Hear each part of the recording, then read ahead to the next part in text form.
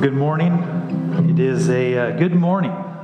As I was driving here to the church this morning so we could record this online, I thought about how Easter is different in some ways. That I can remember, as far back as I can remember, we would go to Easter as a family, and my sisters always had their Easter dresses, and my mom would always have some type of tie, sometimes a suit and tie or something that I would wear, or my dad would wear. We'd wear our, as they call it, their Easter best and go to church. And there's a lot of other traditions and things that we would do, and it's different this year.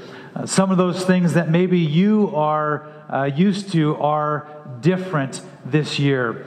The wonderful thing about Easter, about what we celebrate today, is even though things in this world are different, the message of Easter remains the same. This morning, as Pastor Sean just read to you, we'll be in Luke chapter 24. And as we look at this account of the resurrection, we reflect back to what happened on Friday. On Friday, Jesus was beaten. Jesus was punched in the face. Jesus had his beard ripped out by hand. He was ridiculed. He was mocked. They took a cat of nine tails and repeatedly whipped and tore his back apart. People spit in his face, and he hung on the cross. And there at the cross, he cried out, my God, why have you forsaken me?" And Jesus gave up his life. He breathed his last breath, and he died there. He was taken off the cross. He was placed in an empty tomb. His body was wrapped with linens and put 70 pounds of spices over him to preserve his body. And a very large stone was rolled in front of the tomb. And there were Roman soldiers who were posted to guard. There was a fog of despair, a fog of depression, of hopelessness that had come upon the disciples and the women who had followed after Jesus. And we pick up on Sunday morning, as was just read in Luke 24, where these women are on their way to the tomb with some spices to anoint a corpse. They were going to see a dead body. If you'd look with me at the text this morning in verses 1 through 12, I want you to see four things that we look to in this passage. And the first being in verses 1 through 3 is that the women were looking for a dead man. They were looking for a body of a man who had died. It says there in verse 1, "But on the first day of the week, at early dawn, they went to the tomb, taking the spices they had prepared." You see, these women had seen Jesus nailed to the cross. They saw him bleed. They saw him die. They saw him buried in the tomb of Joseph of Arimathea. And these women were now taking these spices to, in a sense, embalm the body of Jesus. They were going to go see a corpse. And as they arrive at the place, they are thinking about what they had seen on Friday, that there was a large stone that had been rolled in place, and they were wondering, well, who's going to move this stone? And if you look down farther in the text, it lists 3 women, but it is also said that other women were with them. With the number of women, they knew they could not roll this stone back, and wondered who would be the person who would do that for them. And verse 2 says, "And they found the stone rolled away from the tomb. But when they went in, they did not find the body of the Lord Jesus." The stone was rolled away. Matthew chapter 28, the account of the resurrection there, Matthew writes that it was an angel that rolled the stone away, and not only just rolled the stone away like it was nothing, but sat on top of the stone. If you go and read in Matthew in that account, the Jewish leaders wanted to make sure that there were going to be soldiers guarding the tomb so that the disciples would not steal the body of Jesus, because the religious leaders knew that Jesus said he would rise again. And so these Roman soldiers are posted there. And Matthew says that when the angel showed up, that the Roman soldiers, most likely experienced in battle, they shook in terror and fainted. They passed out because of the fear of what they were seeing. But the women were looking for a dead man. They were looking for a corpse. And they show up and they cannot find the body of Jesus Christ. Jesus' body was gone. And we see in verses 4 through 7, the second thing which is stated to them is that he is not dead, he has risen.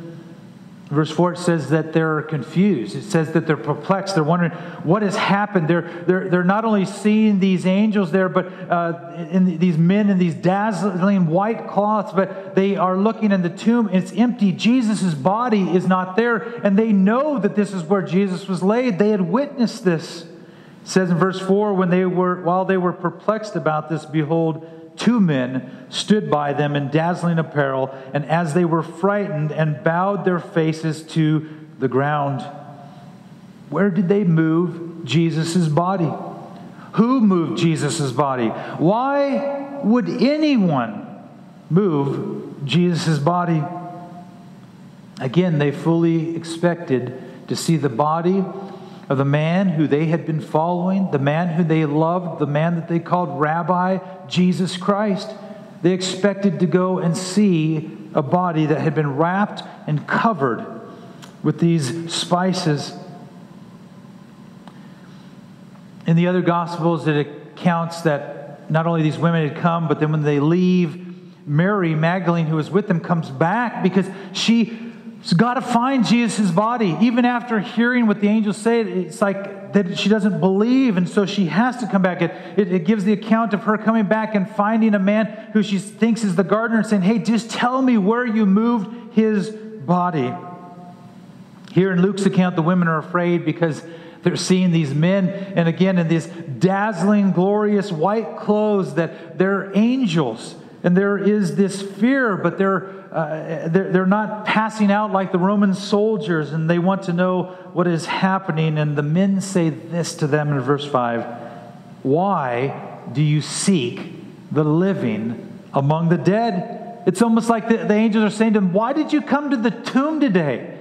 You already know that this was going to happen. Jesus already told you. Why are you even here? Verse 6, they say these wonderful words, he is not here, but has risen. Remember how he told you while he was still in Galilee. Remember a few months ago when you were in Galilee? Remember what Jesus said to you then. Verse 7, that the Son of Man must be delivered into the hands of sinful men and be crucified, on the third day rise. The women had forgotten. They had completely forgotten what Jesus had said to them months before, saying, hey, we're going to go to Jerusalem. I'm going to die, and I'm going to rise back to life on the third day. But the angels remind them of this truth, this fact, what they were experiencing would happen. And there you go and tell the disciples, and we see in verses 8 through 11 that some of them think this is too good to be true. The third thing we see is that it's too good to be true for some of them. Verse 8 says they remembered when the angel said, that's right, Jesus said this would happen. And so they begin to reflect on that. And if you look at Luke chapter 18, is a passage where he tells them that this would happen. Again, this is months before Jesus goes to the cross. And it says in Luke chapter 18, verse 31, and taking the 12, he said to them, see, we are going to Jerusalem, and everything that is written about the Son of Man by the prophets will be accomplished. For he will be delivered over to the Gentiles and will be mocked and shamefully treated and spit upon. And after flogging him, they will kill him. And on the third day he will rise. But they understood none of these things. This saying was hidden from them, and they did not grasp what was said. Jesus was specific in everything that would happen, and everything that he told them would happen happened exactly like he said. And he died on the cross. He was buried in the tomb. And the third day, the tomb is empty because Jesus has risen from death to life, as the angels declare to the women. They remembered the words of Christ, and that fog of despair has now been lifted. And there's joy and there's a hope that they would see Jesus again. And they go and run to tell the disciples what has happened. If you look at verses 9, it says, returning from the tomb, they told all these things to the 11 and to all the rest. So the disciples that were there and the other followers of Christ that were there, they say, here's what we just experienced. Verse 10, it says, now it was Mary Magdalene and Joanna and Mary, the mother of James, and the other women with them who told these things to the apostles. It's the women that were part of the group that followed Jesus that are the first witnesses of the empty tomb on that morning. And you might wonder, well, why does Luke write down their names here? Well, what's the importance of that? If you look at the Gospel of Luke, Luke is writing down historical facts. He's interviewing witnesses. He's doing this to give an account to a person. And so he writes down the names of the women because the early church would have known who these women were. They're historical facts that these women were the first ones at the tomb that day, and they were the ones who saw the angels, and they were the ones who heard the angels declare that Jesus is not here, he is risen, and they go and tell the disciples the truth of what has happened. But the disciples, they too do not remember that Jesus told them this would happen. Again, in a sense, it's too good to be true for them. Verse 11, it says, but these words seemed to them an idle tale, and they did not believe them. You would think that these disciples who's been with Jesus for 3 years, who walked with him and talked with him and went everywhere he went and listened to what he said, you would think that they would be the ones to immediately believe, but they didn't. They think that the women are telling them an idle tale. They think that it's utter nonsense of what is going on. But it's Peter. If you read what happened on the night that Jesus Christ was arrested, Peter, he denied Jesus, even knowing Jesus, 3 different times. And Christ looked at him in the eyes the third time, and Peter realizes that what he's done, and he runs off weeping. And here now, Peter is the one who responds first of the disciples when they hear, and he runs to the tomb.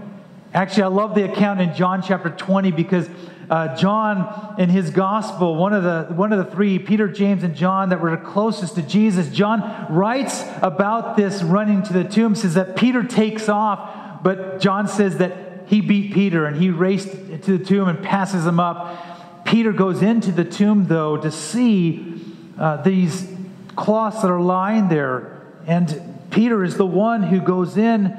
And I wonder if Peter was at that moment saying, I need to get to Jesus. Is he alive? I need to be reconciled to him. I'm so sorry for denying him as my Lord. But Peter is the one who goes to the tomb.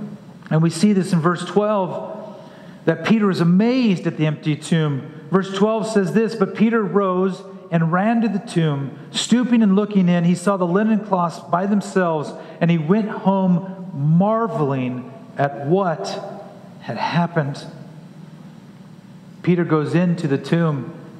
He sees the place where Jesus would have been laid, and he sees those cloths with no body in it.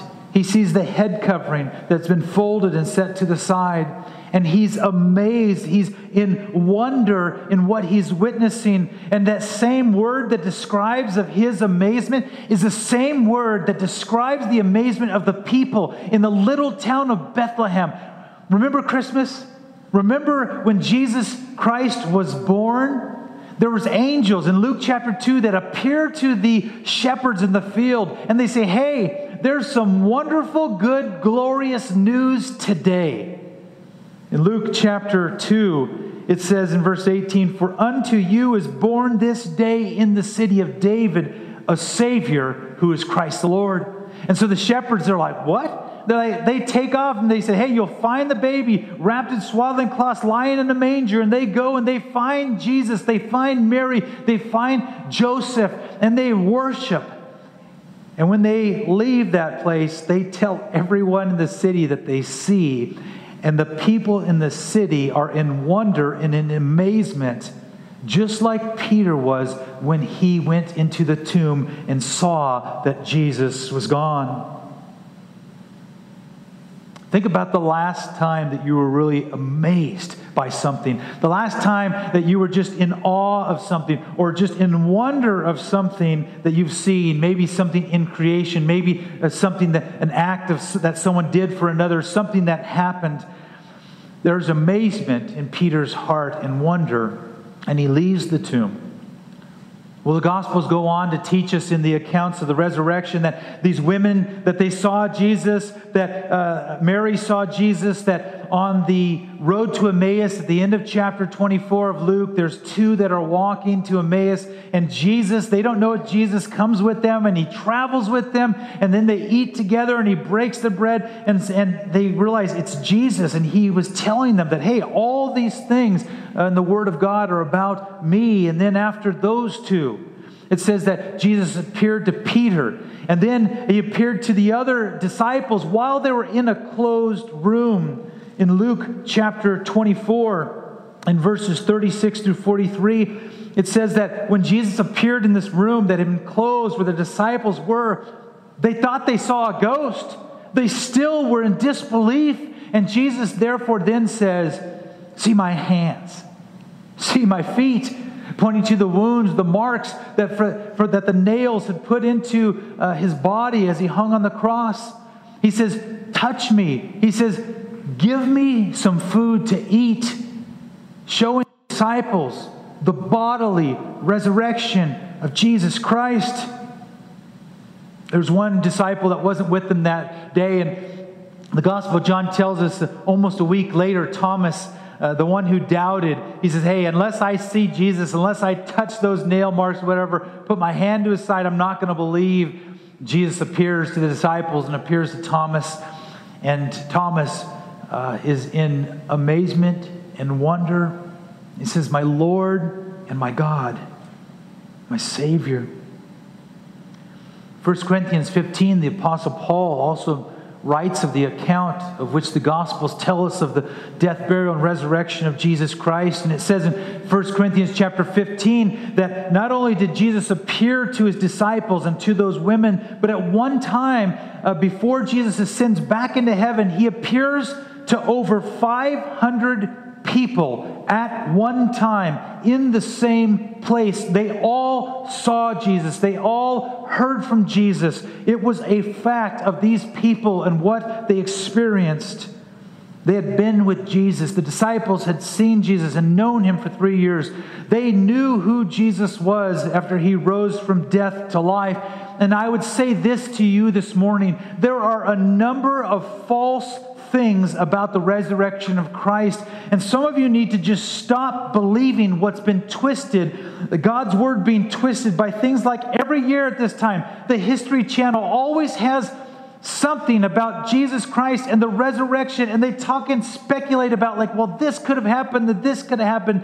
And some of you need to stop believing lies that Jesus just passed out on the cross, that he was wrapped in those linen cloths and coverings and the 70 pounds of spices and placed in a tomb, and he just was like in a coma at that time.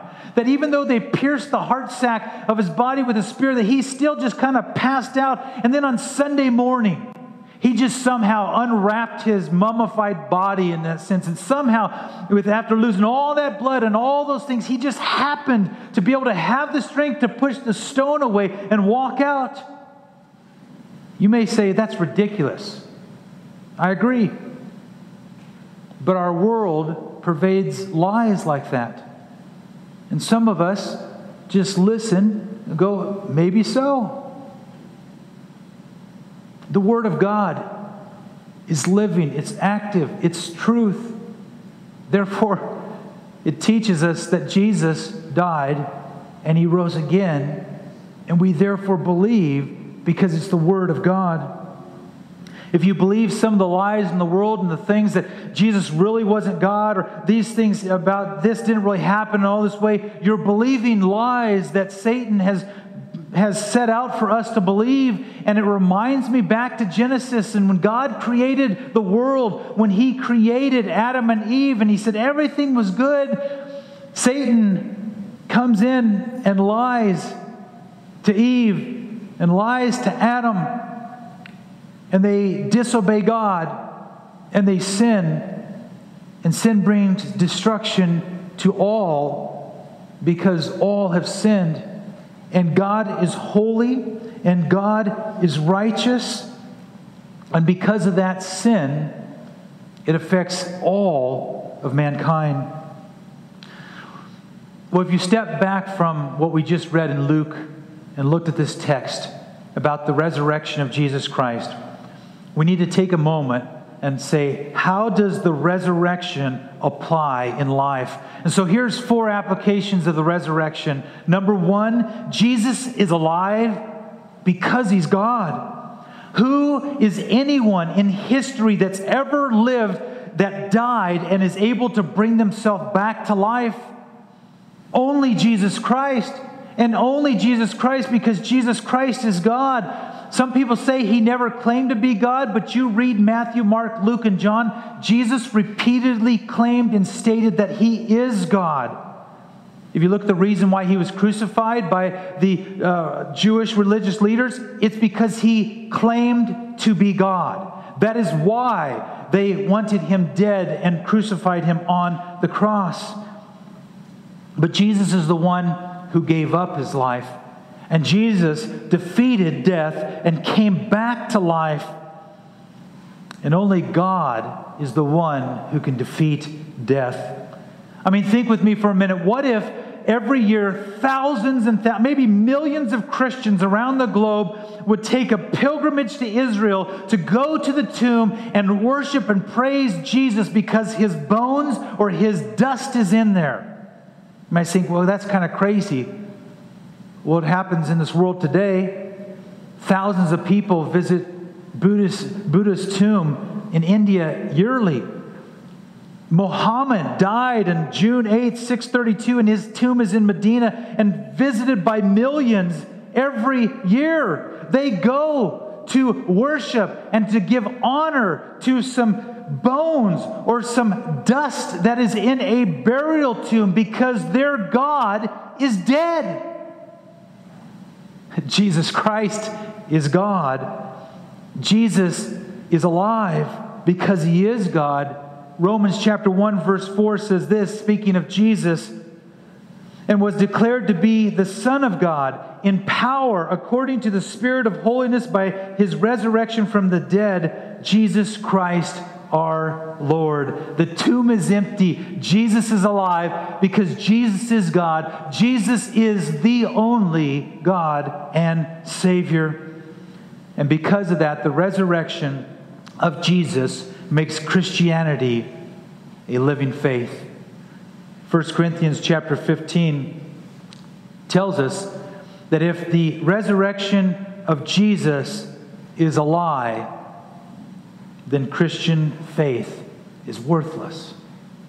Think about that for a minute. If Jesus did not rise from death to life, then Christian faith for eternal life is worthless.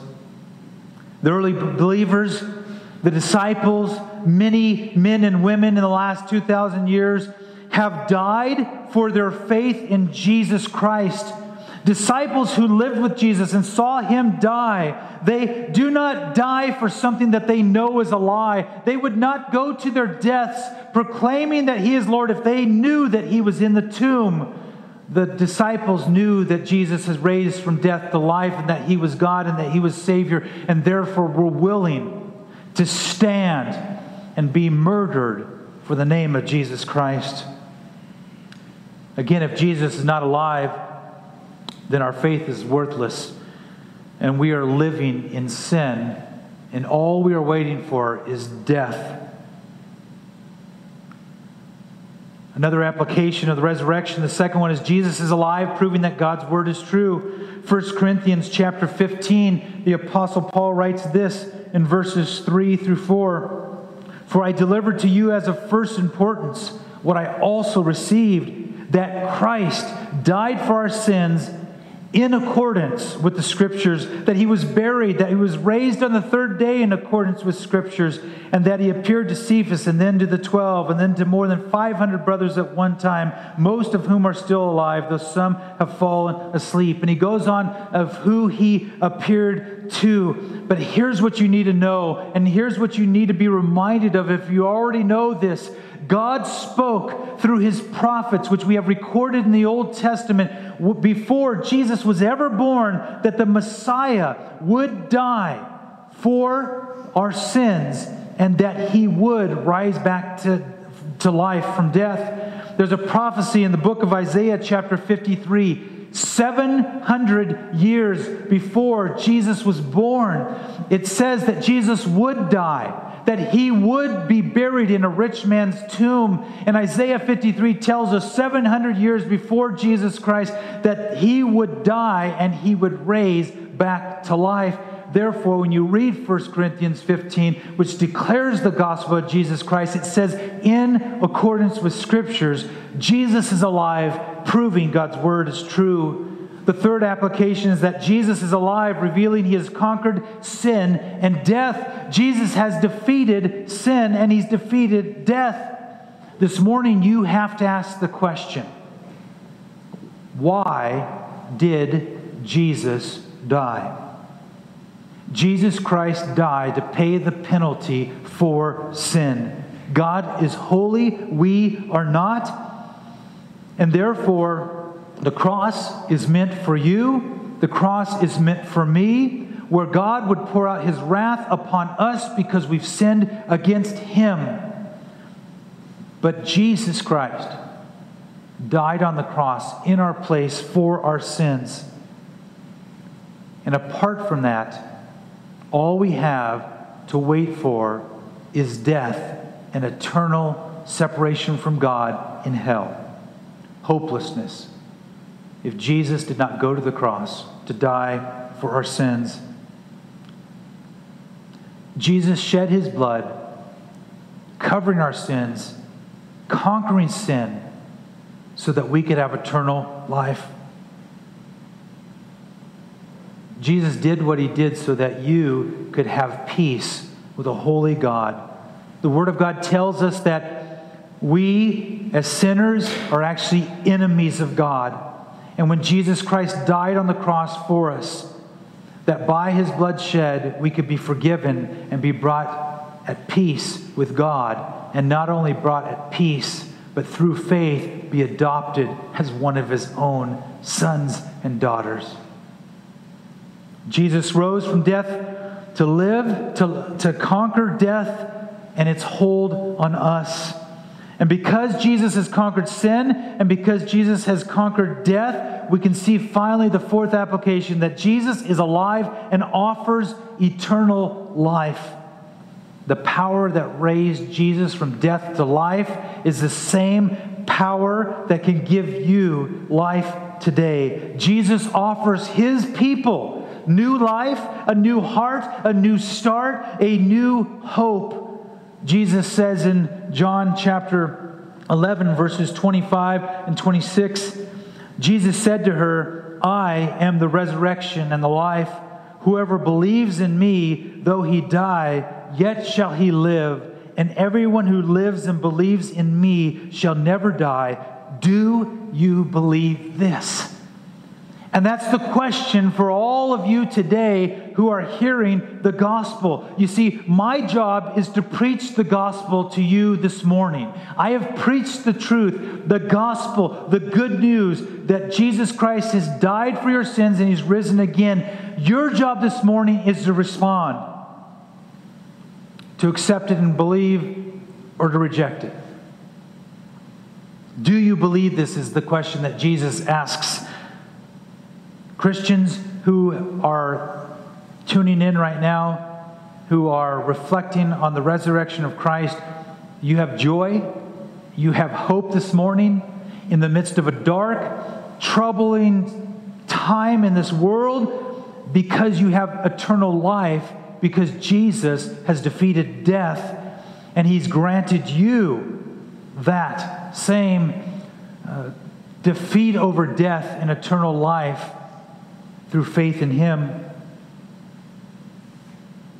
I'd say to you this morning, if you're a follower of Christ, rejoice amidst the dark world. Rejoice that Jesus is alive, that He is risen. That's why we say He is risen indeed. And if you're not a believer, if you haven't followed Jesus, if today is the day, maybe you've heard this truth before, but today there's something happening in your life, I would tell you that you're probably being convicted by the Holy Spirit, moving on your heart, pointing out sin in your life and saying, God is holy. And I would plead with you, encourage you, and beg you to respond to the Holy Spirit, to confess your sins to Jesus Christ, to confess Jesus that He is Lord and Savior. Romans chapter 10 verse 9 says, because if you confess with your mouth that Jesus is Lord and believe in your heart that God raised Him from the dead, you will be saved. A wonderful thing that we reflect on today. The cross of Christ, the finished work that He has done, and the empty tomb because Jesus is alive. A short time after Jesus spent walking with His disciples, He gathered them together. He commissioned them and said, go and tell their people this truth. And as Jesus completed that, He then ascended into heaven. His disciples, His followers, watched Him go into the clouds. And the angel said, what are you doing still looking up? He's coming back. He's already told you what to do. Go back into the city and pray and wait for the Holy Spirit. And so this morning we rejoice and we wait for the return of Christ. Jesus has defeated death by raising back to life. As the worship team comes forward, I want to encourage all of you to reflect this morning. For the Christian, how are you rejoicing in the work that Christ has done for you this morning? And as a person who the Holy Spirit's convicting your heart, today I could tell you to pray a prayer, but there's no prayer in the Bible that says pray this to be saved. It's confessing to Jesus Christ that you're a sinner in need of Him, a Savior, and He does a saving work. Would you pray with me? Father, we ask in this moment that you would continue to work in our hearts. We ask, Jesus, that you would reveal truth to us this morning. Father, for those of us who love you, who have faith in you, we rejoice in you. We thank you that you died for us. We thank you that you love us so greatly. And we praise you because you are alive. Jesus, you are God. You are risen. And we praise your name, the King of Kings and Lord of Lords.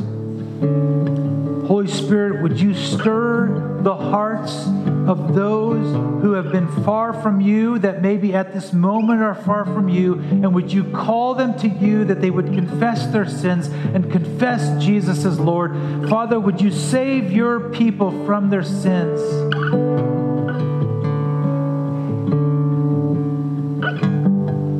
Thank you for giving your life for us. We wait expectantly. We wait, Jesus, for you to return, that we would be in your presence, face to face, for all eternity.